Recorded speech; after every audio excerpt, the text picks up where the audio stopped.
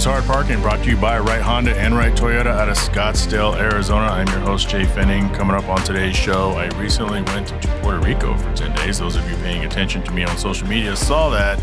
But before we get to that, before we get to this word from 4Wheel Online, just want to speak my mind about some things. That's something that I do on this show every once in a while. I talk about stuff that's happening in the real world. And I'm a little disappointed. I'm disappointed with some of you, and I'm mostly disappointed with just the world and the state of our insensitivities, or the state of our sensitivities or lack thereof when it comes to disasters. There's something that happened, and there's something that's kind of disgusting me right now, and it's always tricky because there's no win, right? It's a lose-lose when you decide that you're unhappy with society.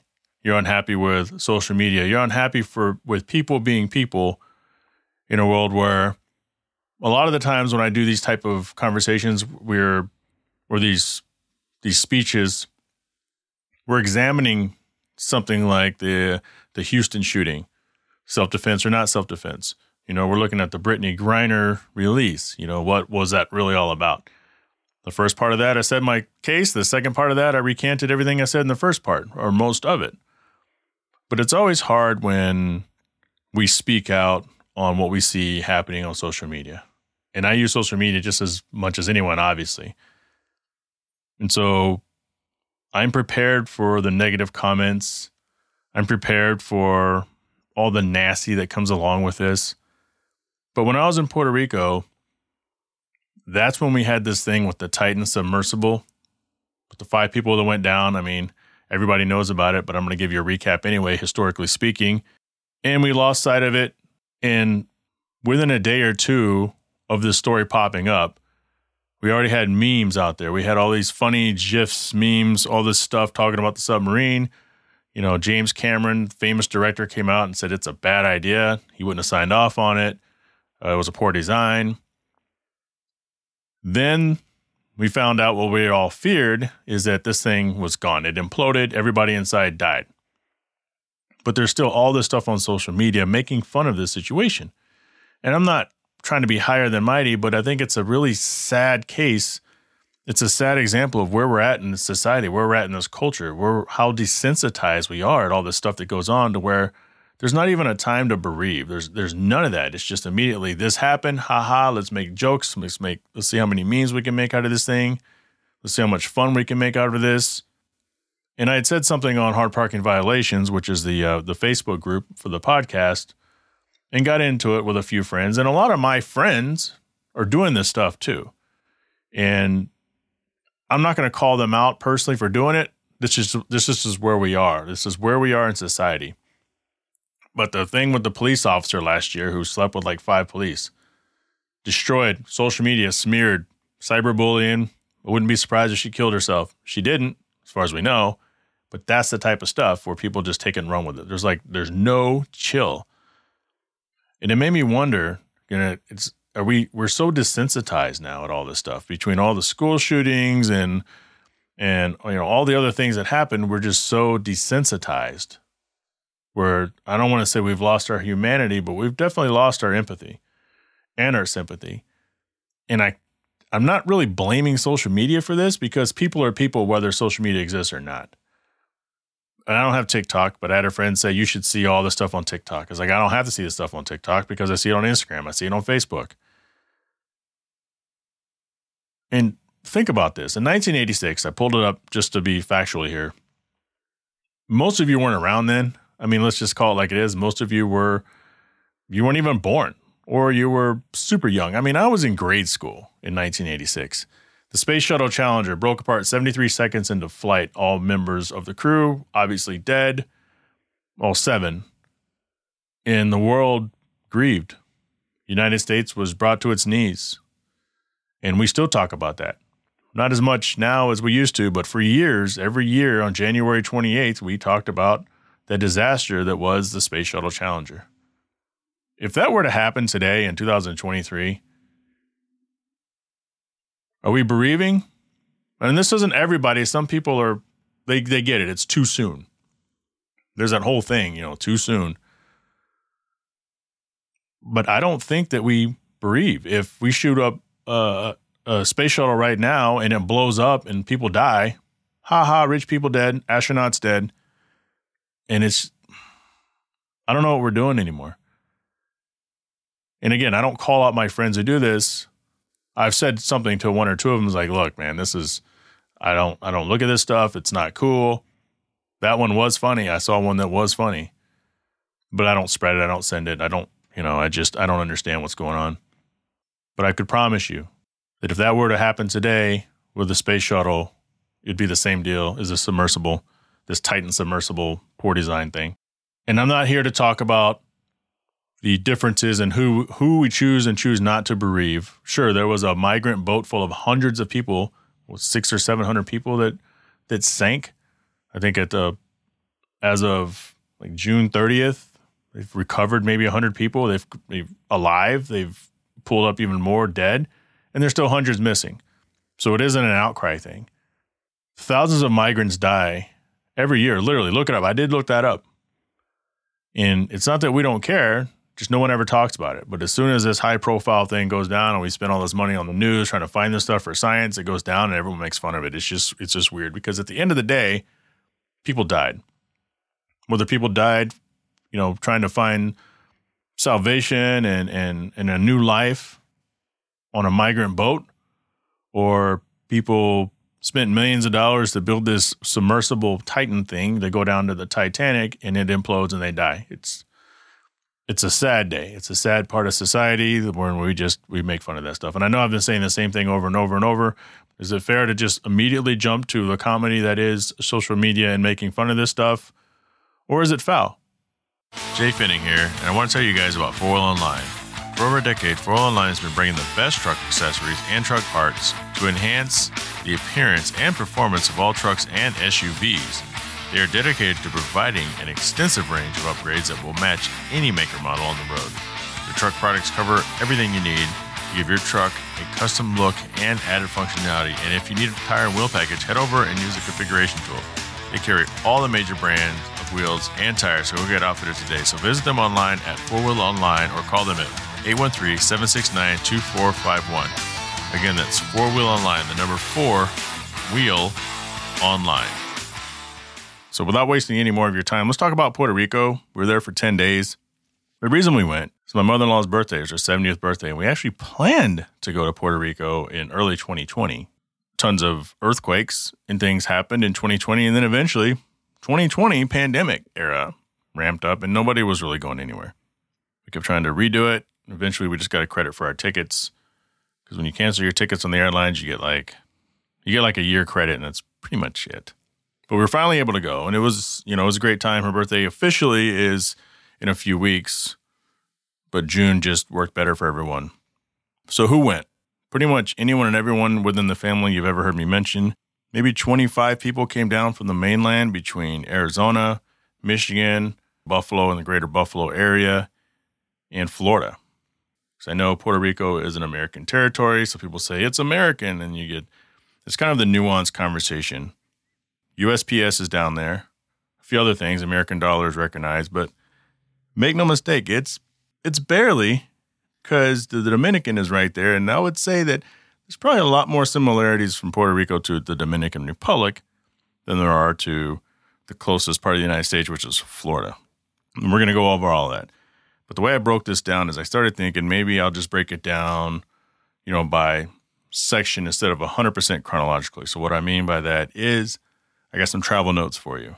The good, the bad, the ugly, the vacation homes, the beaches, the food. The food is very important. My rental cars, the rental car situation there is quite sketch. Let's jump into it. Travel notes. First off, I like to fancy myself as somewhat a professional traveler. Like, I know how to pack. Hindsight 2020, I still probably brought too much. Like, I bought one of those scales to weigh your bag. It's like a little loop thing. You hook it around, you pick it up, you lift your bag up, and it tells you within probably a half pound how much your luggage weighs, which is a great tool. Saves you from going to the airport, putting on the thing, getting the person behind the desk that says, "Oop, you're a pound and a half over," and then you have to crack open your suitcase and sit there and gut it with all these other people in line. Sometimes they let you through. Rare is that. So we know before we leave the house kind of what we're sitting. And I always come in around, I would have been about 40 pounds, 41, but then my wife packs too much shit. I don't know if it's a woman thing because my mother-in-law packed too much shit. My wife's in there yelling at her, like, you don't need this, you don't need that. She wants to bring the full bottle of hair product instead of putting it in the smaller container. And by the way, we're going to Puerto Rico. They have Walgreens, Walmart, they have Costco, they have Sam's, they have everything you have here pretty much. So I keep that in mind when I'm traveling. It's like, okay, well, if I run out of toothpaste, I'll go to the store and buy some more. If I run out of body wash, I'll go to the store and buy some more. I don't need to bring the giant thing of body wash because it weighs my suitcase down. So I ended up we brought my uncle, so my mother-in-law's brother, we bought a bunch of clothes for him, probably for a late birthday present or just because he needed them. So I had 8 or 9 pounds of his clothes, and then I had probably 10 pounds of my wife's between all her bathing suits in her makeup bag that actually opens up into 3 completely different sections. It probably weighs about 7 pounds. Porqueria. You'll hear that word a lot. Porqueria, that's junk. That's become my favorite word. Porqueria. Your porqueria. My bag would have weighed 41 pounds, except for I have 9 pounds of your porqueria. So we called it Uber XL because our flight is like 6 a.m. in the morning, maybe. Called Uber, said, okay, we got to leave here at 4:30, no later than 4:30. So it's myself, my wife, my mother-in-law, my brother-in-law, and his wife. They right over here. They're almost late, but they get here in time. So the Uber XL is advertised. It's a Toyota Highlander. 5 people, they say. So there were 5 of us, but everyone had a full-size suitcase. We all had a backpack and at least 1 or 2 other little carry-ons between all 5 of us. It took us 10 minutes to kind of Tetris configure our situation. And then my sister-in-law was smashed in the back of the 3rd row because we had to put one of them down. My wife sat on my lap, sort of like on my lap, but on the edge of the chair. We got there, we connected in Atlanta. The connection flight ended up being delayed. But we get on the plane, and then it has problems, of course. But it was an old plane. Delta, what are you doing? And for those of you who may have seen this on social media, I posted it. Buttons missing on the little TVs on the back. I don't remember if it had the old cigarette lighter style, like the 12-volt hole where you have to bring the cigarette lighter connector. It was a janky plane. So we sat there for a while, and then we had to get off. And first off, before we got on the plane, my brother-in-law was kind of in one of these moods. He gets like that sometimes. He gets agitated. So he goes up and asks the guy, and the guy's like, hey, the flight to Puerto Rico is going to be a little bit delayed. Stay around here. He said something that was kind of confusing, but you could kind of look around and understand what he meant. So my brother-in-law walks up and asks him a question. And then as my brother-in-law is walking away, the guy gets on the microphone. He's like, again, as I said, and he reiterated what he had said to people. So there's 2 ways you can take that. Number one, it was a little abrasive, and it's only rude if you think he's talking to you. So the guy was, in my opinion, thinking, all right, I think the guy was military, former military. If this guy had this question, somebody else may have had this question. Everyone's going to have this question. So let me reiterate what I had said. My brother-in-law took that personal. So from that point, he kind of, every time the guy got on the microphone, my brother-in-law looked over there. He's like, you see that? You see that? I don't understand why you'd be so rude. I'm like, yeah, it was kind of rude. But I'm thinking, dude, just fucking let it go. But my brother-in-law was on like level 9 the whole day, which didn't help. So when we get on the plane, we have to get off the plane to switch planes. And it's the same guy we're standing up there. So now nobody wants to ask the agents any questions. And I kept trying to tell. I was like, hey, go up there and ask him how much longer it is. Knowing that he's probably going to be a dick about it. But no, everyone's smart. They're like, no, hell no, I'm not going up there. You go up there. If my brother-in-law would have went up there, he would have ended up fighting the guy. And then he would have gotten arrested because I would have been like, yo, I don't know him. I'm not traveling with him, trying to get to Puerto Rico. But the thing is, we get off the plane, and my mother-in-law, we always get her a wheelchair. She has oxygen issues. She could walk, especially now. 10 years ago, it was a little rough. Sometimes her health isn't very good, but we always take advantage of the fact that she gets a wheelchair because then my wife can board early, or she could take Zeke because Zeke was with us. Like I said, anyone you've ever heard me mention in the family is going. on this trip.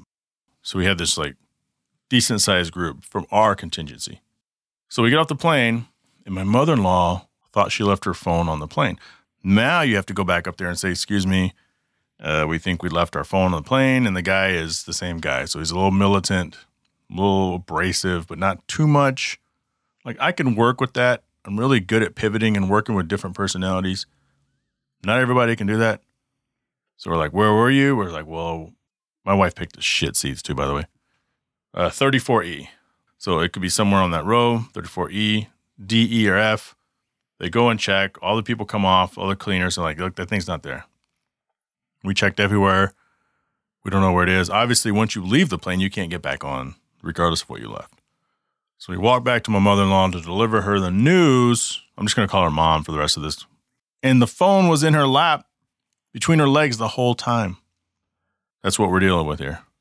Get on the plane, watch a couple movies, more on that in a second. The San Juan Airport terminal, when we finally got there, so it was about a 4-hour flight from here to Atlanta, then almost another 4-hour flight from Atlanta to San Juan. Very long day, especially when you got up at 4:30 in the morning. Got to San Juan, and the airport the terminal had an interesting smell to it. It smelled like my mom's, remember my mother-in-law, smelled like my mom's old house on 17 East 16th Street in Holland, Michigan, which is kind of weird, right? It's a weird observation to make. But my brain is like, oh, we're in Puerto Rico. This is a Puerto Rican thing. Maybe the smells of all the cooking and the different foods have infused the airport, and that's why it reminded me of her old house. So we're in Puerto Rico. So let's get to the movies. In between traveling there and traveling back, there are 4 movies I'd like to talk about really quick. So I tried to watch Ant-Man Quantumanium, and I've seen that, and you guys know I'm a huge fan of the MCU. But I just couldn't watch it again, and it's weird that it's not a rewatchable for me. The second one I've watched a few times. I've watched the first Ant-Man probably 15 times. But I think that's the true measure of it, right? You go and see it in the movies like I do every time an MCU movie comes out, and it wasn't bad. But trying to watch it again, I just couldn't get into it the second time. I could have been tired.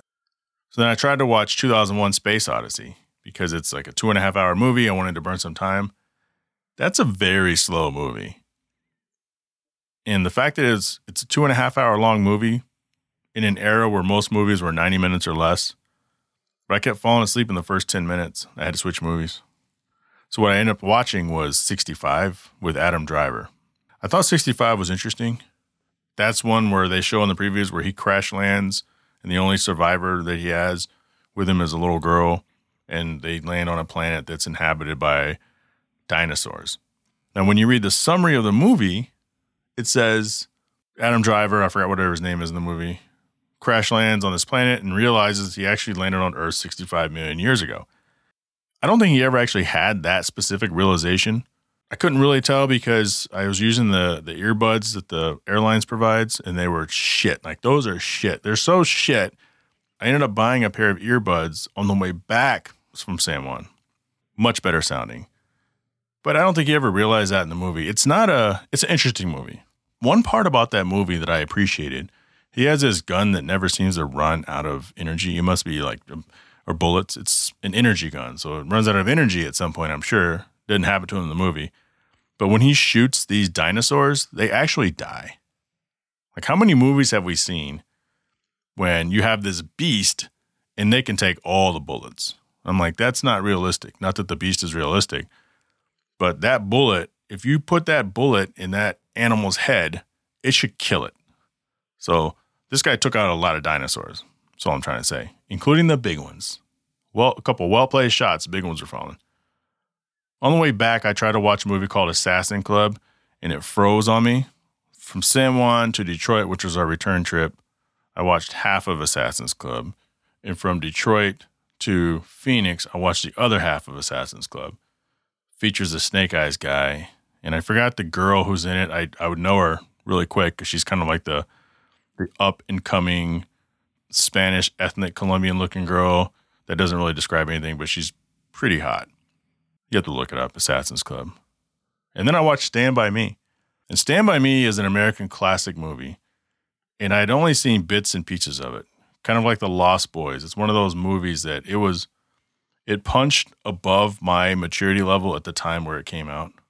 And I decided that I'm going to watch the movies that were supposedly great when I was too young to appreciate what it is I was watching. And it's a really good movie. There's a movie that came out a few years ago. I want to say it's called The Boys, where it's like 3 or 4 friends and they're all school-age kids, and it's kind of a vulgar movie, I would say. It's verbally vulgar, but it's how kids are. I mean, find me a middle school boy who's not drawing a penis on a piece of paper and drawing someone else's head on it and saying, this is you, this is your mom, you know. So it's kind of real like that. Stand By Me is kind of an older version of that. It's kind of vulgar as well, especially for the time. Really good movie, though. And it features River Phoenix, which is Joaquin Phoenix's older brother. And River Phoenix, of course, he died from a drug overdose decades ago. But he was really good in that movie. I was like, God, that kid looks so familiar. Who is that kid? And I looked it up. I was like, oh, that's River Phoenix. Because I was relatively young when that happened, and media just wasn't what it was now. So I remember River Phoenix dying. I think he died outside of a club from a drug overdose. But that's all I remember. So Stand By Me, really good. Let's get back to Puerto Rico. Where did we go when we were in Puerto Rico? We went to San Juan, Aguada, Aguadilla, Huánica, Luquillo, Fajardo, Ciba, and Culebra. I'm going to take you through those. So we arrived, because of the delays, 1:30 in the morning. Now, I had a rental car, a minivan selected to be picked up at 11 p.m. So when I got there at 1:30, they didn't have a minivan, but they offered up a Ford Transit, which is those little transit vans, almost like the Amazon vans before Amazon got the big deal with Rivian, and now they're all a bunch of Rivian vans. Not big for us, though, because we had a lot of people. Again, it's myself, my wife, my mother-in-law, which I said I'd refer to her as my mother, my son, my brother-in-law, and his wife, because what they were going to do the next day is they were going to arrive with my sister-in-law who was flying in from Texas. I forgot to mention Texas earlier. But not that night.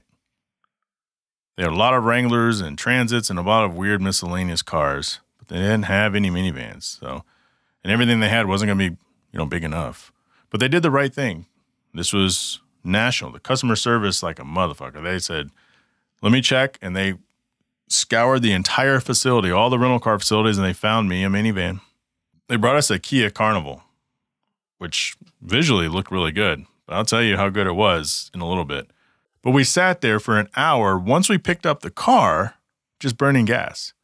In fact, the notification popped up on the dashboard. The car is just sitting here. It's going to turn off in 30 minutes. It's almost like if you watch TV too long and you get that little pop-up, are you still watching this? This was because Jaylene's rental. Now, I don't know. Like she said, she rented it, and when she showed up, they canceled it. This was through Hertz. And I don't know. I don't know what really happened. But we literally sat there for an hour waiting for Jaylene and Mario to get their shit together so that we could get to the hotel. Yvette's gone. She goes to help them. Then Wilson leaves, which is my brother-in-law. He goes to help them. So it's just the rest of us sitting there. I think, and I could be wrong, this is what I think happened. I think either they canceled her rental or she never fully confirmed her rental. And my wife, she probably is like, hey, I'll rent you a car. So then she probably got on her app and ended up renting him a car. If I would have known what really happened, then I probably could have just got on the app and rented a car myself and rented him a proper car. And I say proper car because they rented a Toyota Corolla. Now, my daughter, full-size suitcase. Her boyfriend, full-size suitcase. They had a stroller that they checked in.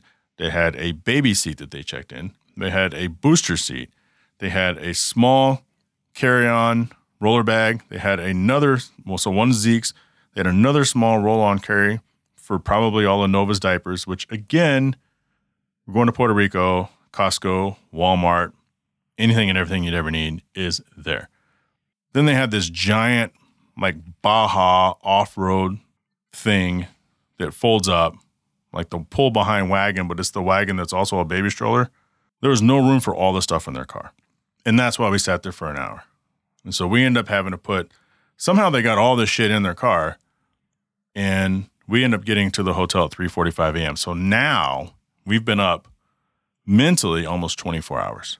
Granted, there's a 3-hour time difference from where I'm at. So they're Eastern time. We're right now in July, technically Pacific time, although we're also Mountain time, but technically it's Pacific time. It's a 3-hour time difference. One thing I noticed with our rental car the next morning when we were going to go to Costco. So the plan was to get up, go to Costco early. Yeah, right. No one's going to Costco early when you don't get to the hotel till 4 o'clock. My sister-in-law is going to show up. Then half the people go with her. We stop at a few nice locations on the way to the other side of the island, which is ultimately where we were headed, 2.5 hours away. Had to get there at a certain time so that we could meet the landlord of the Airbnb and they can walk us into the address because the address doesn't show up on the map. Let's talk about my Kia Carnival. It was older, higher mileage, and my CarPlay kept going out at the most inconvenient time. So I'm in a place that I'm unfamiliar with, relying on navigation, CarPlay, so I don't have to sit there and hold it, and it keeps going out. So I have to force my wife to help me because she's not, and I don't know if she's going to listen to this or not, but she is probably the worst co-pilot on the planet. I could be having issues, and it's not like, okay, honey, I'll look it up. I'll look for a place to eat. I'll look for the hotel, and I'll guide you. I know. Sitting there scrolling through her phone, TikTok, texting someone, doing something just completely oblivious that, hey, I could use your help here. But this Kia had a little bit of body damage too. What we found out the next day when we were trying to pack up everything is the door wouldn't close. So the passenger side door, like automatic, electronic, whatever door, kept partially closing, then opening up.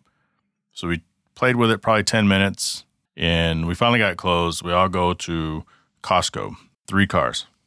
So my sister-in-law, she had a Honda, like a CRV. Nice, actually. Very nice. Probably the nicest car of all the rentals. Not the nicest car in Puerto Rico. The nicest car of all the rentals, which is interesting because on the mainland, Honda doesn't do fleet rentals. Puerto Rico and Hawaii are 2 places that I've been to, either American or American territory, that do have some Hondas. So that's interesting note. Same thing with Acura.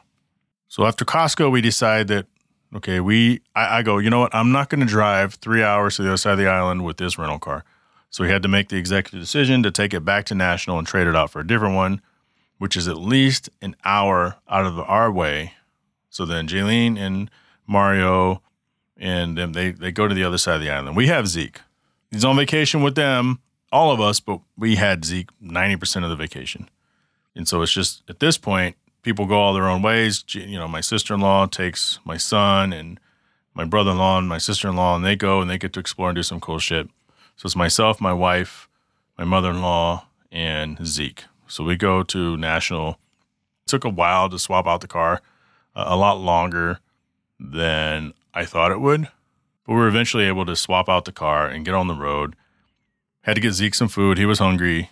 So I stood in line at Burger King for 30 minutes to get him some chicken fingers. Let me tell you about Burger King. You may have seen this on my social media. They have one in San Juan that is Spider-Man based. It is Miles Morales Spider-Verse based. So the color of this Burger King is kind of a purplish blue. The drive-through looks like, it still looks like a drive-through, but it's got kind of this corridor you drive through. It looks like spider legs. The Burger King sign is inverted at an angle, and it's got like these little webs that are kind of holding it on. And there's a giant spider symbol from, is it Spider-Man 2199 or 2099? Whatever the one is. I don't know if you guys seen the recent Miles Morales one, but it's the Spider-Man that looks super cool. He almost looks like Spawn, super futuristic. He's actually the antagonist of sorts in this latest Spider-Man movie, but it's got kind of his symbol on one side. It's super cool. So I took a bunch of photos of that, and we ended up going to eat at this one place that Jaylene recommended, and then we headed to San Juan. We got to the vacation home in Aguada at about 8 p.m., and I noticed the red lights everywhere. So I looked it up. I go, there's a lot of red lights, and they're kind of creepy, like red street lights. So if you guys remember when I went to Hawaii, they had kind of these lime-colored lights, and it was for the same thing. The red doesn't trick like the sea turtles because I guess they're drawn to the light. I was expecting to see a sea turtle crossing the street. Never happened. But the address was weird. More on that later when I start talking about some of the observations of the island. But the place we stayed in was a lovely gated home, pool, beachfront property. You may have seen on my Instagram stories. We got in the water the next day. It's the warmest water I could ever remember getting into of all my travels, with the exception of my own pool in the middle of the summer where it's not even comfortable. It's just too warm. The next night, family started arriving. Some of our cousins were less than a mile down the road, which was super cool, from Florida. They stopped by. We had other families stop by. My uncle stopped by. He has a home in the area that he flew down to maintain, he's close to my mother-in-law. I guess I'm just going to call her mother-in-law. I'm confusing myself here. The following night, the cousins from Michigan came in. Like that next day, we went to a Crash Boat Beach, which is a beautiful beach. Water was clear. First time I had seen water that clear in a long time. You know, the water's at your waist and you can see your feet. That's pretty clear. Did an excursion, did the jet skis, got back to the beach. We're going to stay there for a little bit longer because we had other cousins that were coming down to meet us there, which they did. But weird phenomenon there, the bees. They are attracted to fruit. They are attracted to trash. So when we get back to our beach spot, because some people went on the excursion, some people didn't sign up, so they stayed there in the little place on the beach. We got back, there were bees everywhere. Like, I'm talking 20 or 30 bees swarming the trash cans, trying to get into the stroller. You know, my daughter was late as hell showing up, probably 2 hours after everybody else was at the beach. It's, you know, that in itself was a whole other issue. So we decided to leave and go back. And then our other cousins met us from Michigan that night. They ended up staying with us the rest of the time we were in Aguada, because let's talk about their rental car. They went out to eat. Well, we went out to eat. Well, some of them showed up with us, but the large majority of them, they went out to eat on their own. And first, when they tried to pick up a car, apparently the rental facility that they used tried to give them a car with a taped-on bumper. Another car was just full of cigarette smells. My brother-in-law, my wife's other brother, they gave him a car that ended up having a flat tire. But the biggest thing is, Joselito is what I'll call him, because he goes by Elvin or Joselito Elvin. So Elvin's group, the car that they tried to give him with a taped-on bumper and had a cigarette smell before they finally got a vehicle, they took the vehicle to dinner. When they got back from dinner, they found out that their vehicle had roaches in it. Like, it was roach infested. They say, and I quote, the backpack had like 9 or 10 roaches on it. They were freaking out. So then they went to the Airbnb, and they didn't like the way the Airbnb looked. So they told the owner that they had a roach problem there too, which they didn't. It's a little sketch. I don't know if I would have played that card. I didn't know that for like a couple of days later. They go, oh yeah, we told them that they had roaches. They really didn't. We just didn't like the place. They're going to give us our money back, and they're going to send the people out to fumigate the house. I'm like, oh, all right, whatever. But they ended up staying with us the rest of the time we were in Aguada. Had a great time there. A little bit about that Airbnb. Each room had its own mini split, which is the air conditioners that you can mount up on the wall. The really nice ones, not the ones you stick out of your window. The main part of the house didn't. So, I mean, it had these big open windows that when it was windy, you could open it up and it felt great. But when there was no wind, it was just stale and hot. But sometimes while we were there, it was so hot, I would just disappear into the bedroom just to cool down, to be completely honest. We had a food situation. Food situation observations is separate from going out to eat. I found that early on vacations, because none of us had really seen each other in a long time. Early on in vacations, everybody shows up. We're drinking beer. Speaking of beer, Madaya is like their official beer. I did the research. Okay, what are the best beers? Madaya, Madaya Ultra, Madaya Light. That's what we drank. Like 90% of the beers we had were Madayas. And there were other beers. We had, Heineken and Corona and Coors Light. My cousin bought some Coors Light. Elvin did. But when you first show up, like Yvette and I, the next morning we got there, we went to Walmart. And we essentially went grocery shopping. And what happens is you buy all this food to last you for the next couple of days. You guys know where I'm going with this. But as family starts to arrive, because we haven't seen each other, they come hang out at our place, because our place is great. I mean, it's really nice. Everyone's in the pool, playing ping pong, drinking beers. Time to eat, people. We blow through our food. Every time it's time to eat, people show up, and then what are you going to do? Just, secretly give people a secret whistle to let them know their dinner's ready? So family is family, so you run out of food kind of in one sitting. That's supposed to last a couple of days. So this is the main reason why we're there. My mother-in-law's 70th birthday. She's from the island. She grew up there. She hasn't been back in over 25 years. She lived up in the mountain, and then she lived in a little town called Wanaka, Guanica, but it's pronounced Wanaka. Wanaka is like an hour and a half drive from the place that we were staying in Aguada, which means I can't drink that much because I have a whole car full of people. So pack full of people, we go to Sam's, we pack it up with stuff that we have to buy for this party in this place that we rented out. We bought all the beers, water, some giant sports-style coolers with a little spout at the bottom. We bought all sorts of stuff. We had to go there, kind of pre-set up. We had cousins that live there. They live in Wanaka as well, or that area. They did a lot of the work for us as far as scoping the place out, renting the place. They came in clutch. We couldn't have done it without them. So we're in this little party in Wanaka, and everyone's having a good time. And I'm looking for something. I want some of this street food. I want to find, like, my favorite thing that my mother-in-law makes is bacalaitos, which are like these little salted cod fritters. They kind of look like, so imagine, and this is probably why I probably like them because I like Long John Silver's. It's almost like Long John Silver style batter, but it's just tiny pieces of fish kind of spread across this you're just otherwise eating like this fried dough chip thingy, bacalaitos, and I love them. So I'm driving to get some supplies. I need to buy foil and saran wrap and a bunch of stuff that this place just didn't provide. Which, by the way, the guy that we'd hired and paid a lot of money for the food for this event, he shows up and he doesn't have shit with him. He doesn't have an extension cord, doesn't have any servingware. Shows up with these full vegetables with no way to cut them. So then my aunt and my wife and other family, they're back there cutting the lettuce and cutting the tomatoes. I'm like, how much money did we pay this guy just to show up, drop this shit off, and leave, and we got to basically all serve ourselves, which is basically what ended up happening. Needless to say, I had to jump in the car a few times and run to the store. Took my cousin with me the first time. Jeremy's his name. Second time, I was like, I'm going to go on my own. It's just down around the corner. Now, Puerto Rico, Wanaka, they warn you when you rent your cars. Ours didn't tell us, but others have. Don't stop at the red light. Keep going. And they have this thing there where the violence, there's so much thuggery, you can get carjacked really easily if you stop at a red light. You know, especially when you're out in the middle of nowhere. So I'm keeping that in my head going through this small town of Wanaka. And I kind of, you know, it's like Boys in the Hood, or it's like any other great ghetto movie from the 90s where I decide to go on my own.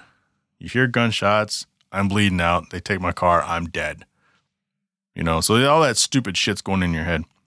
Go to the store, you know, and you try to speak a little bit of Spanish, but they speak English, which is great. So I bought this shit. But I noticed outside of this place that we rented, there was like this fry place, like food, like fried food. There's a little stage and stuff like that. And I go, oh, I want to go down there and check it out because maybe they have bacalaitos. Because so far I hadn't seen them. And everyone tells me, oh, you go to Puerto Rico, you get these bacalaitos that are about the size of a dinner plate, like an elephant ear, like these. And usually the ones I get around here are about the size of an iPhone, about half the size of an iPhone, actually. And so that's what I'm looking for.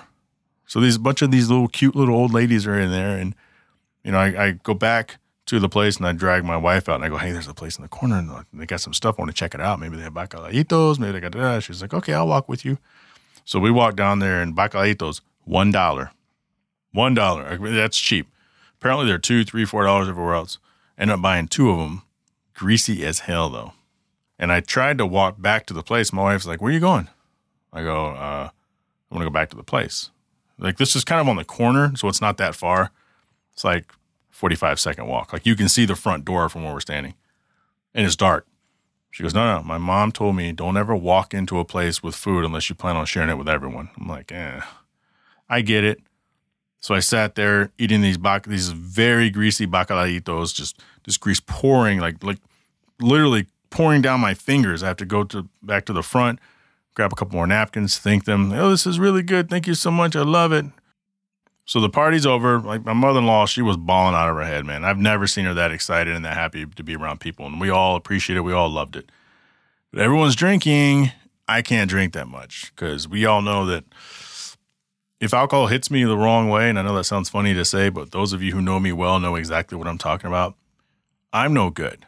If I take the wrong shot, if I drink the wrong beer, if I drink the wrong liquor, and that hits me the wrong way, I become a very tired, it's almost like a tranquilizer to me, and I didn't want to deal with that, having to drive an hour, just over an hour, back to our home in Aguada from Wanaka, in these very poorly lit roads riddled with potholes. Even the main roads, they're there, not as often. If you stay out the inside lane, stay on the outside lane. You're in the middle lane, you're probably going to be pretty good. I mean, there's 6 lanes on the main road. The little back roads where we were at would destroy any car that I have, because they have these weird dips instead of speed bumps. They have like these speed dips. So it's almost like you're driving into this concrete ravine, this concrete ditch, and then driving out the other side. It's clearly for drainage. By the way, wild horses. Yeah, there's wild horses in Wanaka, in that part of Puerto Rico. There's wild horses everywhere, but you don't see them as much. And I don't think you see them at all in San Juan. But on the central of the island, the south coast, over on the east side, you see wild horses. And you see dogs. Not as many dogs where we were specifically that night, but before the end of the trip, you get into neighborhoods, and there's a lot of wild dogs, and they're ugly. Like, they're ugly. They're not even big. Most of them are little. They're not Chihuahua little, but they're somewhere between like a Chihuahua and like a medium-sized dog. Most of them missing hair. It's weird.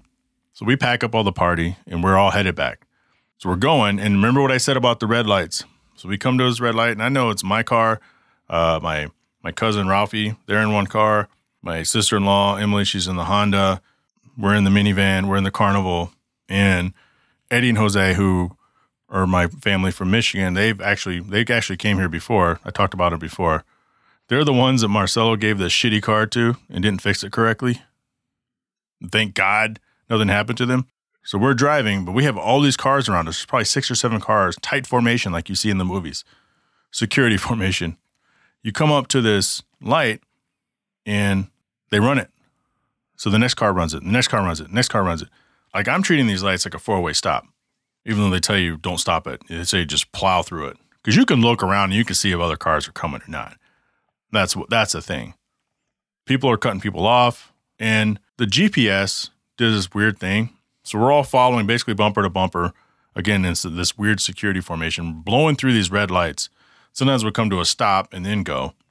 But the GPS had us exit, drive, and then immediately get right back on the same path.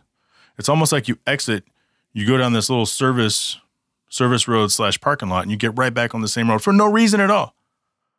That happened a few times on this trip where I'm like, I'm not doing it this time. I fell for it twice. Otherwise, I said, this is a shit exit here, but I'm pretty sure I could just go straight, and sure shit. Super weird Puerto Rican roads. But this Kia, the second Kia that I had, the warning lights kept going off. That's okay. Driver lane assist warning, beep. And it switches to high beam warning, beep. Then it switches to lane departure warning, beep. Then it switches to some other warning. The CarPlay was stable. I didn't have that issue. But it kept going through all this stuff. The whole trip. Like the entire, I had this Kia Carnival. That's because when I turned the first car in, I got a Kia Carnival again. But there was a newer Kia Carnival. And I'll tell you a little bit about that car in a minute. But the entire trip, these lights, beep. It's got to be, it's most annoying. Kia, you suck. But my CarPlay stayed competent. So that was basically it from that first part of the trip. And then what happened was, a day or two later, after hanging out, doing our thing, weather turned into shit, it was time to go back to San Juan, where we were going to spend the rest of our vacations and actually do the excursions and things like that. So we said bye to a lot of the family. We thought we were going to see more of them on the other side. We never really did. Some of them we did, some of them we didn't. So we left in multiple cars. Jillian and Mario and Nova, which is my 7-month-old granddaughter. They took one car. Zeke was with us, my mother-in-law, my wife, myself, and Zeke. Then, Emily and all them took her car, and they were able to go through and look at a bunch of cool shit. We headed one way to eat at the Chinese fusion place. Shout out to Joe Nieves. Joe, did I say your name wrong?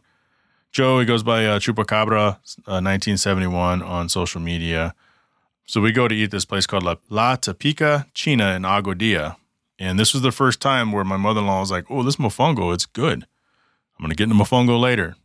But the rest of the family, Elvin, they wanted to go back down to Wanaka in that area and kind of say what's up to the rest of the family. My wife gets a phone call from her aunt, my mother-in-law's sister, and she's like, hey, you guys coming down? Oh, well, the whole family's coming out here. We thought we were going to be able to see you guys before you went to the other side. So now we have this guilt thing going. And we are now an hour in the opposite direction of the first place that took an hour and a half to get to from our original place in Aguada. We make the executive decision to buy a couple coffees, café con leche, and head back down to the Wanaka area. So then our day of exploring and seeing the cool shit that we didn't see the first time because we were too busy exchanging the car from San Juan to Aguada has now been eliminated from Aguada to San Juan the other way because we have this detour. So we drive back up again, back down the side, and it starts pouring rain. It is like tropical storm. You can't see shit. And I'm driving this Kia Carnival. There's potholes, and we're going through these country back roads. Wasn't scared, but definitely a hairy situation. And all I was really doing was thinking, okay, if the car in front of me drops, that means we got to stop. We can't go further. We were going through 6-8 inch, which doesn't sound deep, but if you think about it, go ahead and do that measurement with your hands. Through 6 or 7 inches off the surface of wherever it is you're sitting, that's a lot of rain. And that can go from that to deep in no time. The good thing about that is you can kind of float over the pothole, right? So we made it through. We got down to where my mother-in-law basically grew up. Horses, again, everywhere. You know, in fact, one of the interesting things is we're driving through this little town, and it seems like a normal town, right? Not necessarily a poor town. But I saw a group, there was probably 5 or 6 kids, and they were teenagers, normal-looking teenagers. They all had a horse. They were all walking the horse. So back in the day, you would think that they'd be walking their bikes, right? Maybe they're all tired of riding, so they're walking their bikes. They were walking horses. I didn't get a photo of it because I was driving and, my wife's not really, she's like, oh, that's cool, but still not, didn't take a picture. She's on her phone or doing whatever. Maybe she's sleeping. But we got down there and, it was very low income, man, where she grew up, my mother-in-law. She started crying. She was overcome with emotion as we got closer, because she just hadn't been there in so long. I don't know if she had good memories, bad memories, but they're just memories. We hung out there for probably 30, 40 minutes. And one thing about Puerto Rico, I didn't say this earlier, whether we were at the Aguada beautiful house or the house that we were eventually on our way to, is the plumbing situation is very sus on the island of Puerto Rico. Not as much hurricanes as earthquakes. They get a lot of earthquakes. And just the overall infrastructure is, the electrical grid, the plumbing grid is bad. So you were lucky if you could flush toilet paper down the toilet. Otherwise, every bathroom you go into says, please don't flush the paper. So you have to wipe your ass and put it in the trash. So we had wipes as well. So you wipe your ass, then you get the wipe and finish it off, throw it in the thing. And where she grew up, I couldn't even find out. I don't even know how to flush a toilet. So I felt kind of bad. I took a piss and I flush it. There's probably something they pool somewhere that flushes it. Like I checked the bowl. There's no button, no knob, no nothing. But that's where she grew up. Tiny house. And it's humbling. You appreciate everything. Not that I don't appreciate my life, but you also get a better understanding of why she is the way she is with a lot of things. She's been in the United States since she was 25. She just turned 70, but there's some things from that core life experience that just don't change. And it's funny, she made the comment while we were there in Puerto Rico, I don't like this place. I would never move back, because she's so used to the mainland. And Puerto Rico is full of haves and have-nots. I don't think there's much of a middle class. People get what they need to survive. People make money. It's all relative. And I'll talk about cars in a little bit. There were nice cars. There were shit cars. There's places where you just can't go unless you have a van or something. Like, there's a lot of places I could not go with my NSX in Puerto Rico. You just couldn't. I couldn't go to Wanaka. I couldn't have gone down those streets and visited where she grew up. And there's houses. It's paved, but the streets are so tight. And remember what I said earlier about instead of a speed bump, it's like a little speed ditch? That would just destroy my car. There's no way I can get through it. I would rip off my front bumper, rip off the rear bumper. There's no way anyone with a low vehicle. And weirdly, I saw vehicles that were low. But I'm telling you, they must know like the secret way to get around because you can't do it. Graffiti overall in Puerto Rico was very underwhelming. We were all kind of disappointed with the wall art. There were some very few, especially, we're in San Juan. Once we got there, they were kind of nice, but overall, you might see a beautiful painting on the wall, and then someone did some shit graffiti over it. So we live there and we get to San Juan. And we stayed at a place called Casa Siesta, which is behind a gated community. It's not really, I guess there are gates. Every street was closed with a gate with a padlock on it.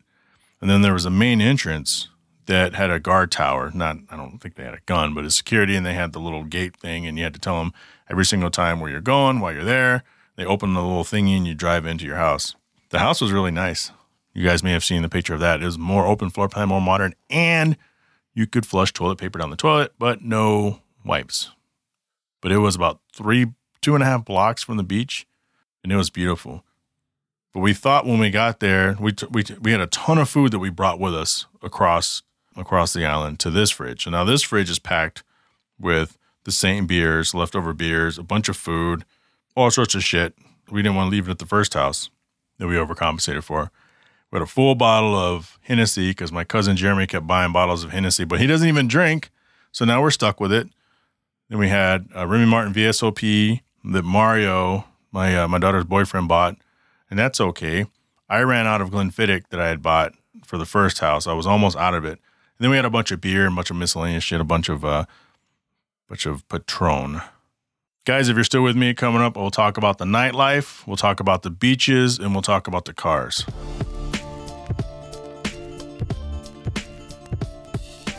So the house also in San Juan, I forgot to mention this, so not only did we have the security tower, but once we got to the house, there's a keypad to get on the property.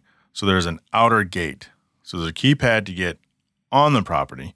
Once you got on the property, you walk 10 feet to the front door of the house. There's a keypad to get in the house, and there's a keypad to get out of the house. Apparently, this area was really bad a few months ago, and now it's just been kind of turned around because there's cops everywhere, there's undercovers everywhere, but I guess it was really bad a couple months prior to that. So the real estate is reflected. In fact, there's a house right next door to us for sale for $1.2 million, and we thought about it. Like, I've looked at it, but it's missing that main gate with the keypad. So there's a few changes we'd have to make because of everything that this place has, all the weird shit that's weird with Puerto Rico. The beaches are not weird, and it's worth it to go just for that. There's two big attractions in downtown San Juan and I think it's Old Town San Juan, Newtown San Juan, Old San Juan. Beautiful downtown. We went to the fort, but we missed the castle. If you ever plan on going to San Juan and going to the fort, I'm telling you, Uber. We did this thing, and there's not a lot of room to turn around, and it's these super tight, hilly streets. Drove around for 20, 30 minutes, couldn't find anything, ended up dropping off my mother-in-law, my wife, and Zeke in front of the fort. And Marcelo and his friend, Daria, stayed with me, and we drove around for another 20 or 30 minutes. And I was getting ready to circle around and take them back to where I dropped off Yvette and them and just go back to the Airbnb and take an Uber. And we were probably 6 miles from this location, but in traffic, that's a long way. Fortunately, I found a parking spot. I ended up doing a U-turn and holding up traffic on both ends until I kind of wedged myself into the spot. So yeah, definitely Uber if you go. So we walked around, we did that, and then we a bunch of photos. Then we decided to go eat. Went to a place called Choco Bar. I'll talk about Choco Bar in a little bit. Pretty cool experience. The next morning, we had to get up and take a catamaran. We rented a catamaran for 8 people to go to Acacos Beach, which is a super famous beach. So we had to drive to Fajardo, which is like an hour away. Again, a lot of driving. I did a lot of driving on this trip. I did all the driving on this trip.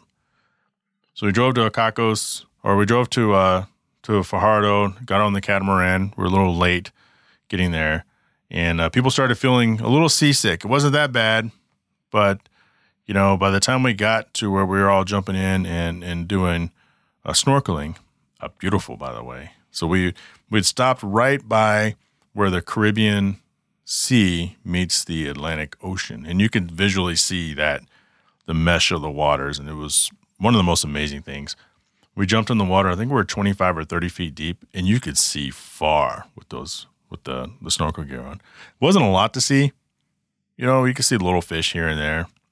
We all secretly want to see something like a barracuda or a reef shark or something that's not threatening, but it'll make for a good story. None of that was there, but it was still a really good time. But people started feeling a little seasick. And you guys know I get motion sick. I have motion sick patches. I have ginger chews. I have all that kind of stuff. And I don't like ginger, but I don't like feeling motion sickness. I used to have the wristbands called C-bands. I gave them to my mother-in-law to use during COVID, and I don't know where they're at. They're in her room somewhere. So I've been relying on those little patches because when I went to, if you guys remember, when I went to Hawaii, we did that excursion and I got sick and threw up off the back of the boat and the little fish ate up all my vomit. And that was another story. I have to go back and check that one out. Dang, that was an old podcast episode, actually. I think it's the one called Tacos. I think it was episode 8. Yeah, something about tacos in Hawaii. But anyway, I only had a few more of these patches left. I should have bought more before I left, but then everybody needed them. So Marcelo wasn't feeling good, and I wanted to give him one, but then Jaylene took it and gave one to Mario, gave one to Zeke, a waste of a patch on Zeke, because I found it later on the floor of the boat because he didn't like it, so he peeled it off. And then I gave out most of my candy, my ginger candy, and people didn't like that either. But would you rather eat that and have it settle your stomach or be nauseous on a boat with another hour ride back? Acacos Beach was beautiful once we got there. Played around. We were there for probably a few hours. Jumped back in the catamaran. Stopped at Laquillo on our way back. When did we do that? Catamaran? Laquillo? I don't know. You know, I don't remember if... I think the day before we went to Acacos Beach, we did the other excursion at the forest. So what we ended up doing is we went out there as a group. There was, 12 of us. And we were in this giant group. You had to put on these helmets and these vests, and we hiked, got fully submerged in water, jumped off the cliff, the rope, and all that kind of stuff. That's what we did. And then on our way back from there, we stopped at Laquillo, had some food, and yeah, that's it. We had some food and went back. Then the next day, we drove back out to Fajardo. It's like every day we went a little bit further. The first day was just Laquillo. The second day was Fajardo, which is 15 minutes past Laquillo. The third excursion day was Culebra. In Culebra Beach, you had to drive to Ciba. So Ciba was another 15 minutes past Fajardo. So my drive went from an hour to hour and a half, for 45 minutes to an hour and 15 minutes. That one was the ferry ride. And we got on it was a ferry, but it was a smaller ferry than I'm used to getting on. Thank God I went to Walgreens the day before to buy some more motion candy, and I found some of those wristbands, like their version of the C-bands, because that was a tough ride. My mother-in-law decided she wasn't going to go. Zeke didn't go. Jaylene didn't go. Mario didn't go, so the baby didn't go. Everyone started kind of feeling a little sick at that point, and so it was just really the four of us. Myself, my wife, Solo, Daria, and our 3 cousins, my cousin's girlfriend, and then there were 4 other distant cousins that were there that we met up with. People got sick on the ferry, man. Solo didn't throw up, but he was very nauseous, so I made sure I gave him one of the wristbands and gave him one of the little candies. I took out a whole handful of the candies and dropped them on the table behind me. My cousin Nicholas, they were out really late the night before, so they only had like 2 or 3 hours of sleep. We didn't even think they were even going to make the ferry, but they showed up. So him and my other cousin, Vincent, they both got sick and threw up. Nick says it's just because that happens every time he drinks. He's aquatic, man. He's Navy. He was almost a frogman. Like, that's how good he is. And he does stuff with sea life. He's a marine biologist or something like that right now. But the motion sickness is motion sickness. Then we had another person in the family get sick. I didn't get nauseous, but I started sweating profusely. And I think what had happened was my body was trying to process what was going on because it was hot. There wasn't much airflow in there, but I was sweating. Like, why am I? Like that meme of that dude, I think of Saturday Night Live, the white guy who's just sweating profusely. But I wasn't nauseous, but my body was trying to figure out what the fuck is going on. We made it to Culebra. I rented a golf cart, and, we drove around, had a great time there. If you go to Culebra, I would recommend renting a car. They have Jeeps there. Like, they have real vehicles. I didn't know that. So we did the whole golf cart thing. First, we picked up some food and went and ate with a bunch of chickens. You guys saw that on my social media. Then we went to Flamenco Beach, and we were there pretty much the whole time. Flamenco Beach is beautiful. It's one of those beaches that you think they probably film movies there because it looks like this giant cove, although it's really not. And it was raining off and on. So it's the perfect thing, right? Who doesn't want to be in the ocean when it's raining? No lightning. It's just raining hard and you're half in the water. The cold rain is hitting you from the top. The warm water is below, and then it's gone in 5 minutes. And it's sunny as hell. It did that to us probably half a dozen times while we were there.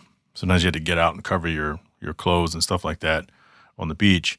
But I decided to walk. So I walked all the way to one side of the tip. Visually, I was hundreds of yards away, but I could still see the beach. Like, if something were to happen to me, no one would have known. But I decided to do it anyway. And what happened was I took my iPhone and I stuck it in the water because it's water resistant. No special case on it or anything. I just hit record, dipped it in the water, and watching the footage afterwards, you could see 20, 30 feet in the water.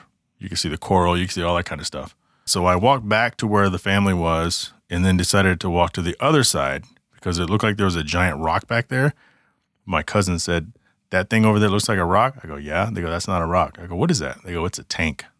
There's 2 tanks over there." Like an army tank? He said, "Yeah, there's 2 tanks over there. One's in the water, one's offshore." So I decided to walk all the way down there. And you guys saw that video on social media. Pretty cool. Apparently, back in the day, they used that site for testing weapons, nuclear weapons, testing bombs, American artillery tests. In fact, I guess there's signs back there that say, "Do not cross this line," a radiation warning, da-da-da-da. I never saw those, but I didn't look for them. So we get back, we check the time, and it's almost time to go because Flamenco Beach is about a 2-mile ride from the pier. Then the place I had to drop the golf cart off was about 3/4 of a mile from the pier. So what I needed to do is we needed to pack up, drive this slow-ass golf cart 2 miles to the pier, drop off Yvette, Marcelo, Daria, all our shit. Then I had to drive the golf cart to the rental place, wait for them to get their shit together because it took them forever the first time when I was picking it up to take me back to the pier. So now time is money. So we're all packing up. It's starting to rain. And we go, "Where's Stella and Daria?" I go, "They're right here." I turn around. They're gone. They had decided, probably because they're drunk, just to walk down and see the tank for themselves without any regard of the time. I attribute it to being drunk because Marcelo's pretty good with that. 9 times out of 10, he walks up and says, "Hey, what time is it? Do we have time to go down there?" So we all pack our shit up. It's raining now, like really good. So we help the cousins pack all their shit up. So it's just myself and Yvette. The cousins all packed up and left because they don't want to miss the boat. Stop raining. Celo and Daria are nowhere to be seen. So I go back onto the beach because we're visually, you can't see where we're at to where the beach is because you have to kind of walk up the beach and go through like this little opening and kind of go around. And that's where you have the restrooms and the gift shop and all that shit. Nowhere to be seen. I'm like, shit. So I go back over to Yvette. I forget to bring her change of clothes. So now she's a little upset at me.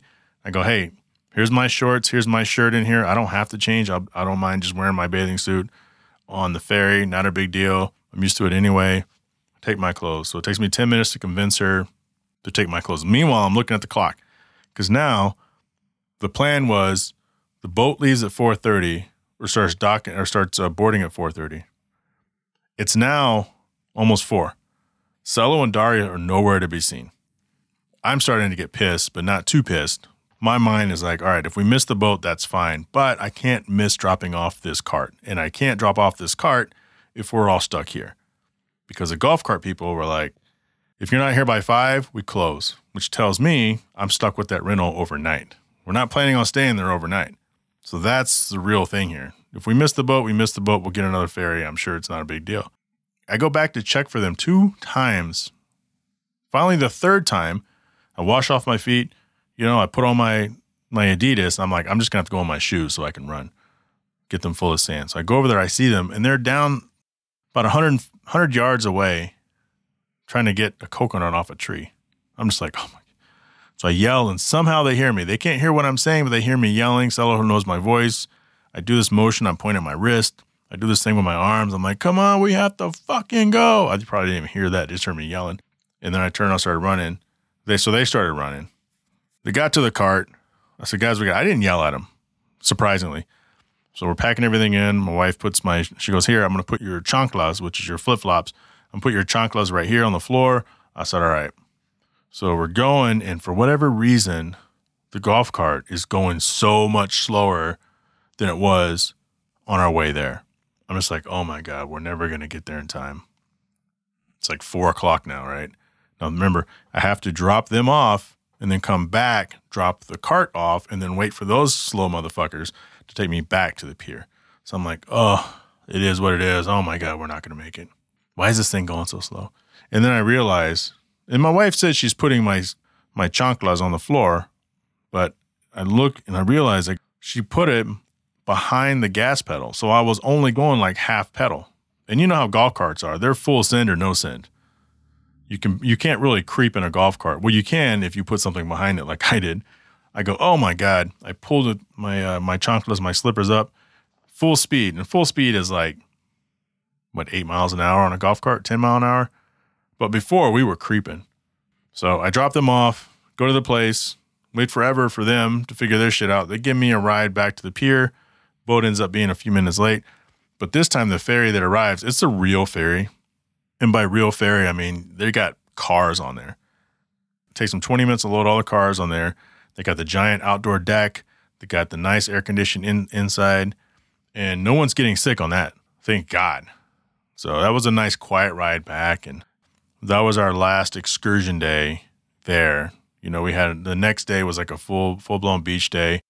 But, you know, at the end of this trip, you know, no one's really talking to anyone anymore from the rest of the family. It's like, hey, we're going to go out tonight. Like we planned to go out with the family, you know, every night, and it really didn't happen. Like we went out with Elvin and his wife Margie and, you know, my niece, you know, and then of course Eddie and Jose, they're fucking troopers. So they came out with us and we had a great time. In fact, one night we went out and Eddie and my wife are nuts when they drink. So we're at one club and they don't really check your IDs. They just pat you down. The guys, right? So a guy, it's Eddie's turn, and I'm not really paying much attention. This is like our third club, and he's like opening up his shirt, and the guy gets mad and says, "You can't come in." So Eddie's like, "I can't come in." I'm like, "What? What happened? What just happened here?" I thought the guy wanted to see what I got, so I unbuttoned my shirt, and basically Eddie, he didn't really flash him, but he kind of, you know. And the guy was just totally turned off to it. So he's like, no, this guy's, he's messed up in his head. And I go, no. Eddie's cool. So I got Eddie in. You know, Eddie and Jose, okay, if you haven't figured out, Eddie and Jose are a gay couple. And they're probably my favorite cousins, actually, honestly, on my wife's side. And they're all, that's saying a lot because I get along with everyone, like, really well. But they are a freaking hoot. And so it's no surprise. Like, I would be surprised if Jose did that. Eddie it didn't really surprise me that he did it, but thank God I got him back in, you know. But that night was crazy. You know, Yvette probably had 5 or 6 shots of liquor before we even left the house. So you guys know where I'm at with that. I'm like, oh my God, this is going to be a long night. But, yeah, the last day or two, it was just us, people in our Airbnb, because Eddie and Jose had left like a day before or 2 days before. You know, Elvin and them left. I think also the day before we left. So it was just us, had time to do laundry and do all that kind of stuff and go enjoy the beach that was near our house. And the beaches there are fantastic. Let's talk about the cars. So my rental car, this Kia Carnival, I think I had talked about it. You know, I kind of alluded that it had some weird issues. It held up well, but it had these stupid issues. The Kia Carnival is a great looking minivan. Looks a lot better than, you know, like the Chrysler Pacifica that I'm used to getting as a rental, because you're limited, you know, but I wouldn't trust them electronically given what I experienced. Driving around Puerto Rico, there was a lot of observations. The police lights and their meanings, the emergency vehicles, big trucks. So one thing you notice about big trucks is they all have these LEDs on the front. They're on the grill. They're on the windshield. They're always flashing. And I don't know what that means other than probably, hey, I'm a big truck. Please pay attention because you all drive like shit. The way people drive in Puerto Rico is mind-blowing.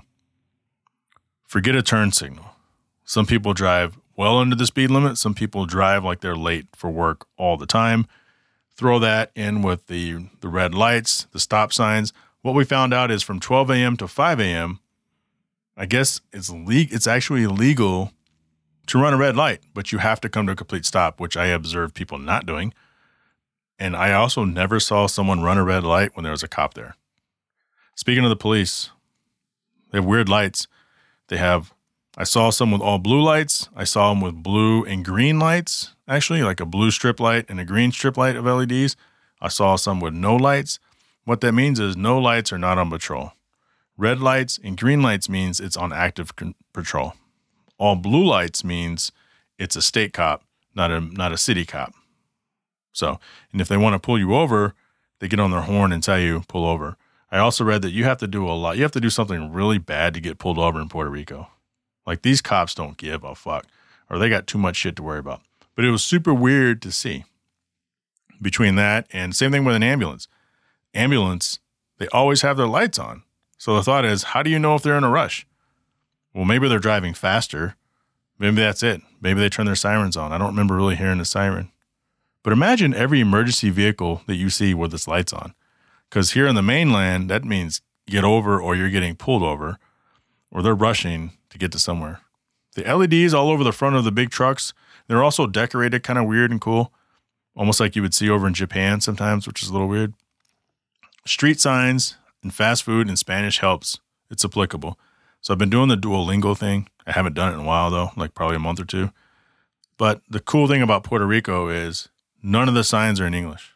They're all Spanish. But the stop sign still looks like a stop sign. So when it says pare, P-A-R-E, you know that means stop. The one-way arrows, the under construction arrows, you understand what that means.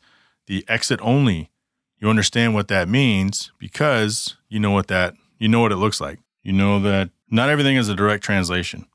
So, for example, they have transito. I could be saying it wrong, transito. If it's transito with one arrow, that means one way. A transito with both arrows, that means two ways. So it's not, the text isn't, they don't have a different text. Reductor velocidad means reduced speed. You could tell because where the sign is, where it's placed, and how it's used. In other countries, you just have to read the room, right? You have to read the traffic. Okay, this must mean exit here. This must mean this over there.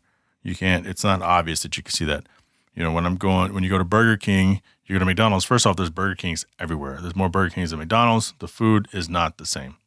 So if you want to get breakfast at McDonald's, they don't have biscuits. They have like these weird sandwich breads. It's like they have breakfast burritos and stuff like that. And they have some of the sandwiches are the same. What's the pancake sandwich thing with the syrup, those syrup things? They have those sandwiches. Drawing a blank. I don't know why. I just can't think of it. But that's really it. But you can see the signs, okay, this means drive-through. This means breakfast. This one, here all of our drive-throughs say drive-through. There, Burger King says something different than McDonald's, but it means drive-through. Houses and addresses are out of whack in Puerto Rico. The GPS is good for a general area for a lot of places, but it won't take you to the front door in many places. So you kind of get there in that area. I think I'd mentioned earlier, the house that we went to in Aguada, you go to the address that the guy tells you, and it just stops in the middle of the street. We had to drive a couple streets past that, take a left, then take another left at the next street, and then our house was on the right. So what we had to tell our family is, once you get to the end of the directions, keep going, take a left on this street, look for this sign on the side of the wall. Go to the next thing, look for this sign, turn left on this sign. Super weird. I think when I was looking for parking when we were in San Juan, at one point I pointed out to Marcelo, I said, look at this. My GPS was spinning in a circle as I was driving. Literally spinning in a circle like I was stuck on the North Pole. It was super weird. I think there's a car scene there. I'm confident there's a car scene there because there was a lot of Mitsubishi Mirages and Lancers. There's a Kia Soul Beat. I forgot to look that up. Toyota Echoes. Hyundai Venues were everywhere. I saw a couple of late model Civics, not necessarily the newest ones, but the one like the FK8 type R's. I saw a few of those. They were pretty nice. San Juan had a lot nicer cars than obviously the rest of the island based on what I was saying earlier. So, we did see a Lamborghini truck. There were some nice BMWs, Mercedes. They had some nice cars there. I saw a couple Porsches that were pretty cool. But for the most part, you can tell the way that people worked on their cars, fixed them up, that there's definitely a car scene. It'd be nice to kind of go there and go to one of their car mates or something. A lot of pride in the cars. It was really nice. But the potholes are everywhere, okay? The roads are murderous. I think I said that earlier. Almost everywhere I drove, whether it was San Juan, Aguada, Aguadilla, Huanica, you had to always be careful driving. You couldn't drive too fast, and if you were driving fast, which I did a few times, you had to really know where you were going. Otherwise, you'd hit these potholes and just blow your vehicle up. I've never seen so many random potholes anywhere. Like there's like, hey, I'm going to Detroit. Okay, we'll stay away from 8th Avenue because 8th Avenue is riddled with potholes. No, almost every street in San Juan, especially once you exit and you kind of weave your way back to the place that you're staying, you have to be really careful because of the potholes. Not for the people, but because of the potholes. Stop signs. What are those? I said pare earlier, but a lot of the traffic lights were out. Here in the mainland, we treat an out traffic light like 4-way stop. No such thing there. And a lot of the traffic lights that are out are right off of exits on the freeways or freeway on-ramps. So you come to the freeway and you have to go under the freeway and get on the freeway on the other side, except the light's out. So you have to time it. You have to kind of sprint across, or you just have to force your way out there. Like nobody really speeds on those streets.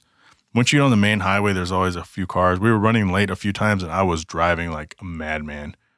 Like I am a trained Puerto Rican driver at this point. In fact, I thought I was going to come back here and drive like a complete asshole and a moron and a disregard for anyone else on the road. Haven't driven a lot yet, but I think I've got it out of my system. But there, like seriously, you have to force yourself into traffic. Cross traffic ain't stopping. I saw a few times where you get close and they might flash their lights, which means either A, I'm going to keep going, or B, you can go ahead. So you have to kind of read that temperature visually of what they want you to do and what you're going to do. Otherwise, you just had to kind of force your way in. That's it for my car observations. If I were in Puerto Rico, if I were to get a house, because we've been looking now, I don't know if we actually will, but when you visit somewhere you like, because I did like Puerto Rico, the beaches are second to none. I mean, Hawaii, right? Hawaii is great, but the main beaches that we went to, all of them, none of them crowded, all of them beautiful clear water. You go to places like Hawaii, you go to the nice beach, it's going to be crowded. Or since it's on its own as a cluster of islands, the water's going to be a lot more rough. There was definitely rough waters off some of the beaches in Puerto Rico, but since it's so close to other bodies of land, whether it's, the British Virgin Islands or the Dominican Republic or not too far away from the United States, the water has an opportunity to break from some of the continents nearby, which I think makes for a more cleaner, clear water experience. Makes for better overall beaches, as long as you're not on the side where the seaweed accumulates. When I went down to look at the tank when we were on Flamenco, I kind of went around kind of a corner and there was 15, 20, 30, 40 feet of seaweed between the shoreline and the water. And there was no way I was going to go through that to get an up-close selfie. I just kind of took the photo from a distance. Now to the biggest part of this, the food. This is going to be the most controversial part of this. I'm going to talk about the alcohol, and I'm going to talk about the food. So the liquor scene, in my opinion, is kind of not there. I bought 1942 at one place. I got a double shot of it, a double serving, and I ended up spilling half of it down my wife's shirt. It was one of those tight situations where I was trying to hold the cup and she was dancing. She hit my elbow and right down her shirt. But there's Dewar's, which I hate, and I've only tried it once, so I'm going to have to try it again someday. There's Dewar's everywhere. They have Jack Daniels and everything else, just about everything else is rum. Puerto Rico is a rum place. Don Q is their very famous, most popular rum. Then you have Bacardi. Then you have any handful of other stuff. Sometimes in bars, you'll see a Macallan 12 and an 18. You might see a Glenfiddich. But, other than Jack Daniels and Jack Daniels, honey, there's some Chivas. I never saw Woodford out at the actual places. And I'm sure it's there. Okay, guys, I'm sure it's there. But just if you walk into 20 bars on the island of Puerto Rico, you're going to see Don Q. You're going to see Dewar's. You're going to see some of the other stuff that I had mentioned previously. You're not going to see Whistle Pig as much, stuff like that. You're not going to see a lot of scotches. But the food, mostly disappointing. And, there were some nice spots, and I felt bad for my family, okay? Because, I live with my mother-in-law. She cooks for us. She's been here for 9 years, and then, of course, we've been married for 19. So my personal experience of Puerto Rican food, other than every once in a while going out and trying a restaurant that might be Dominican food or something related, is through her. So the red beans and rice, which I don't care about, mofongo, which I think is largely overrated, and that's the controversial take that I have. Bacalaitos, which I love. My wife doesn't like my mother-in-law cooking them because it's frying, and frying is not good for you. The empanadas, a big thing for them, we call them panadillas. So some places they call it empanadas, other places call them panadillas. Most of the food, rellenos, there's a bunch of them. Most of the food is fried, and I feel that there's a definite ceiling to fried food. Because if you follow a traditional recipe, it's all put together pretty much the same. And then it's fried, right? So mofongo, let's go back and talk about mofongo. Mofongo is a staple in Puerto Rico. Mofongo is primarily made of one of two things. Mostly it's from plantains, not regular bananas, but these are the plantains. They call them plantanos, plantain bananas, and they're huge. They're huge, and they have like kind of they're curved like a banana, but they have, where the sides meet. It's a little more sharp. And in their culture, you don't typically eat those when they're yellow. You prepare them when they're green. Dominican Republic, they eat them when they're yellow. They're super sweet. They usually eat them with breakfast, fry them up, whatever. Puerto Ricans, they take that, they smash it, they cook it, form it, almost like you go to some place you eat and you get like a scoop of rice. It's not loose. It's just like this perfectly formed scoop of rice on your plate. It's kind of like their mashed potato, except for they have juca for that. And so mofongo is usually either plantains or it's made from juca. Juca? Juca. And I'm not a big fan of juca either. I mean, I like potatoes, but I don't care about them that much, so why would I care about juca? I've had mofongo a few times there, and it was okay, but I would never order it by itself.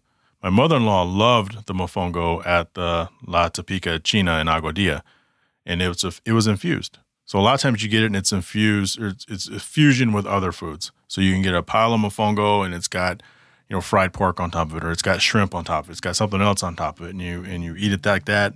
Sometimes you get it when it's just plain as a small side.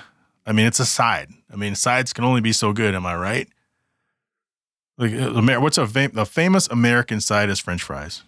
Not everybody has good French fries. Am I right? Of course I am. Some people's fries suck. Some people's fries are good. Some people like steak fries. Some people like those really skinny fries. It's like mofongo. Mofongo is their version of a fry. I just said that. When talking to my wife, it's like, well, that's like our potato. That's like our rice. But no, you eat rice. You eat potatoes or juca. And mofongo is like French fries. So you get it. Almost anything you order, you can get with mofongo as a side, or they have mofongo as their separate dish with shit on it.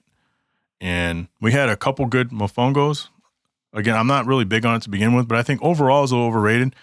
And going back to the family, everybody, from my wife, from my mother-in-law, from our families from Florida, our family from Michigan, our family from New York, family from Texas, everyone was a little disappointed with the food that we had.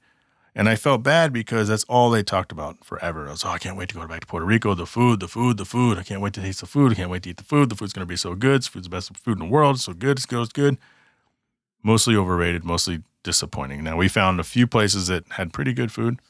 I had bacalaitos twice there. I had the one that's super greasy in Huánica. And I know there's good bacalaitos somewhere.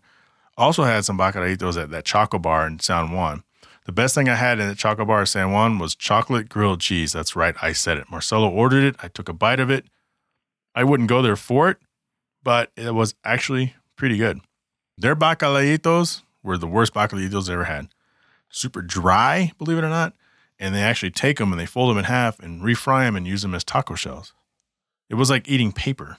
It was terrible. So, I had a chocolate old fashioned, which was great there, but people have talked about these giant bacalaitos that I just never came across. My wife wanted tripleta, which is some sort of, I think it's like a sandwich with 3 different meats on it or something. We never came across that. I know it's there, but given all of our excursions, our back to back to back, we only had so much time to pick a place to eat. Speaking of picking a place to eat, the more people you have, the harder it is, right? And the first part of a vacation everybody wants to do everything together. But as you step through vacation by day 4, by 5, week 2, everybody does their own thing. All right, we're going to eat over here. We're going to eat over there. Hey, guys, we're going to go eat over here. You can join us if you'd like. And everyone just kind of starts doing their own thing. But even with us, and we're staying in the house that we were staying in, there was 6 or 7 of us. It's like, okay, well, what does Emily want to eat? Well, she doesn't want to eat this. Okay, what does Marcelo want to eat? He don't want to eat that. What do I want to eat? I want to eat this. Okay, my wife doesn't want to eat that, but she wants to eat this. But Jaylene doesn't want to eat that because Mario wants to eat this. And it just becomes like this big, fuck it, just eat what you want and people can come and come with you or not. That's always my mindset, but my wife is such a people pleaser. That became kind of a shit show. I think one thing that we said about the food is Ma's is better, right? And that's one of those things where everyone thinks their parents' cooking is the best or the worst. Most of the Puerto Rican food that we had that my mother-in-law cooks, she cooks better. We found a few things that was better than hers, especially when we went to the island of Culebra. We stopped at a place that was near the pier. We bought food as to go only. We went somewhere and we sat down, we ate it, and it was really good. My mother-in-law makes that same food, but that was just as good, if not better, some of the stuff that she makes. And so I actually want to go back and kind of find this stuff. I want to go back with just my wife, which would probably never happen. But I want to go back with a smaller group of people because you have more freedoms because you're not trying to make sure everyone else is happy. You don't care what anyone else is eating. You just want to eat what you want to eat. You want to go to the beach that you want to go to, all that kind of stuff. So, but the food reminds me of Italy in the fact that when you go to Italy, everyone there thinks they can cook. And so what happens when everyone thinks they can cook, you have a lot more options of eating Italian food. But not quite as limited as a cuisine as Puerto Rican food, because Puerto Rican food is limited. Name me 7 Puerto Rican dishes. You're going to start repeating yourself before you get to 5. And that's not unlike too many cuisines, but most cuisines rely on some sort of a fusion mix with something else. But in Italy, everyone thinks they can cook. So what happens is you have a lot more options, but not as much. The good food is more spread out. And that's all I'm trying to say. That's all we're trying to say. Because we did have things that were good, but overall the family was disappointed because they just had this grand idea of just, oh, mommy's is good, but this is going to be better because it's from the mainland. And hell, as I record this, just 2 hours ago, my mother-in-law made panadillas, and I had 3 of them, and I don't think I've had them in months. But I want her panadillas now that I've had these shitty empanadas that most of the food places in Puerto Rico sell.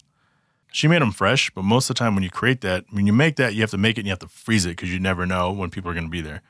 So you go to these little stands, whether it's off the excursion or if it's on the side of the road or if it's some other place or if it's inside a restaurant, they take it out and they drop it in the fryer and they give it to you when it's frozen. Or they already cooked it and it's just sitting under the heat lamp. So that's obvious that it's not going to be as good, right? But let's wrap this up. This is actually a longer episode and most of you probably still aren't listening, but that's okay. I don't care. I've said it. Me and long vacations. I'm going to say maybe it's everyone, but for me specifically, I think people start missing their own beds and their daily routines.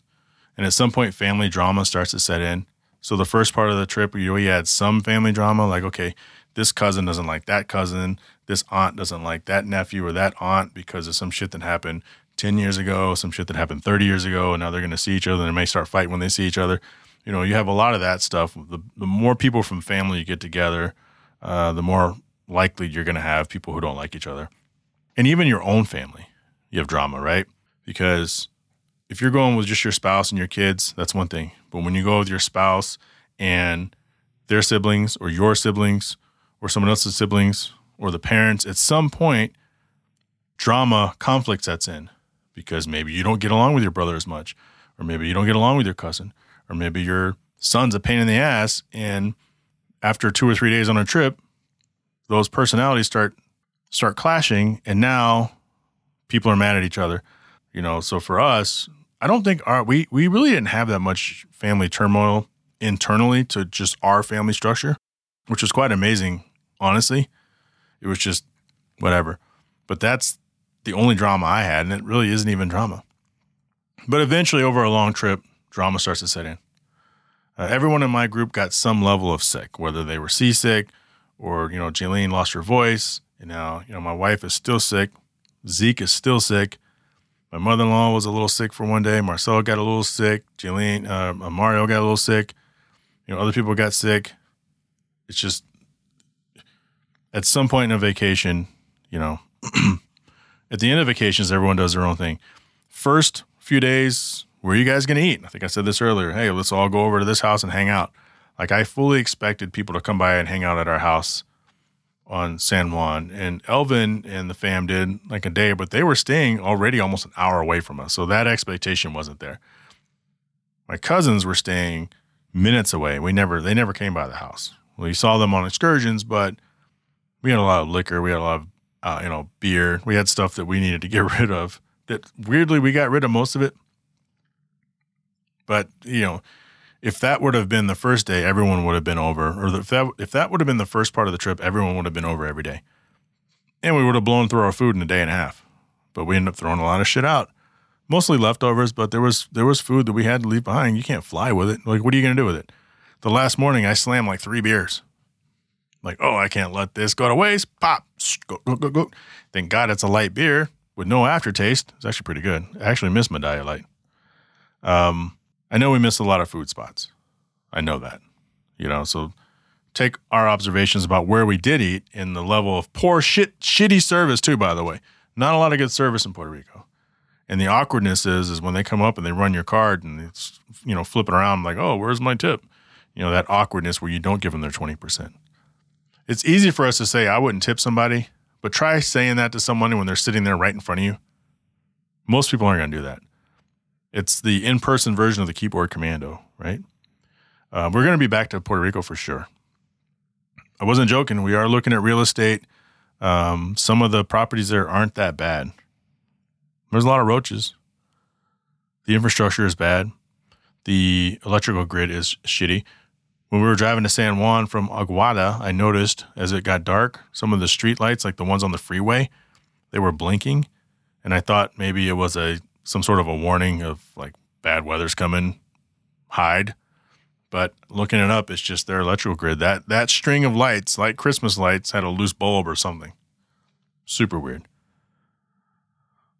That is my trip to Puerto Rico. Guys, thank you for hanging through this. Thank you for listening to this episode. I want to thank Right Honda and Right Toyota, 4wheelonline.com, Sell Shop Wireless Services, Patreon Business Supporter, Courier Automotive out of Winter Garden, Florida, Pell Construction out of Conroe, Michigan, Beak House, Small Home Design, Ashburn, Virginia, and Traverse City, Michigan. If you guys want to be a business sponsor, go to the Patreon, patreon.com, Hard Parking Podcast, and sign up. You get a shout out. You get to write it off. Also, Westgate Exotic Cars and Rentals out of Glendale, Arizona, and of course, The Shaping Success with Wes Tankersley out of Boise, Idaho. Want to join the Patreon? You can for as little as $3 a month. You get access to bonus audio as well as show swag. Special thanks to Mark Stolman, Catherine Cox, Eddie Ramos, Richard Graves, Byron Jones, Bo Jung, Alex Camina, Andrew Bunkley, and David Garner for your support. If you want any show swag, go to hardparkingpod.com. Tell everybody about this podcast. Please check it out. There's multiple episodes that talk about different things. Not just cars, obviously. Not a lot of cars in this episode, is there? You want to email the show, hardparkingpodcast@gmail.com. Follow me on Instagram @jfinning and join the Hard Parking Violations Facebook group. I can't grow without you telling the world how great this show is. Let's do this. Let's grow this thing together, and I'll talk to you all next week.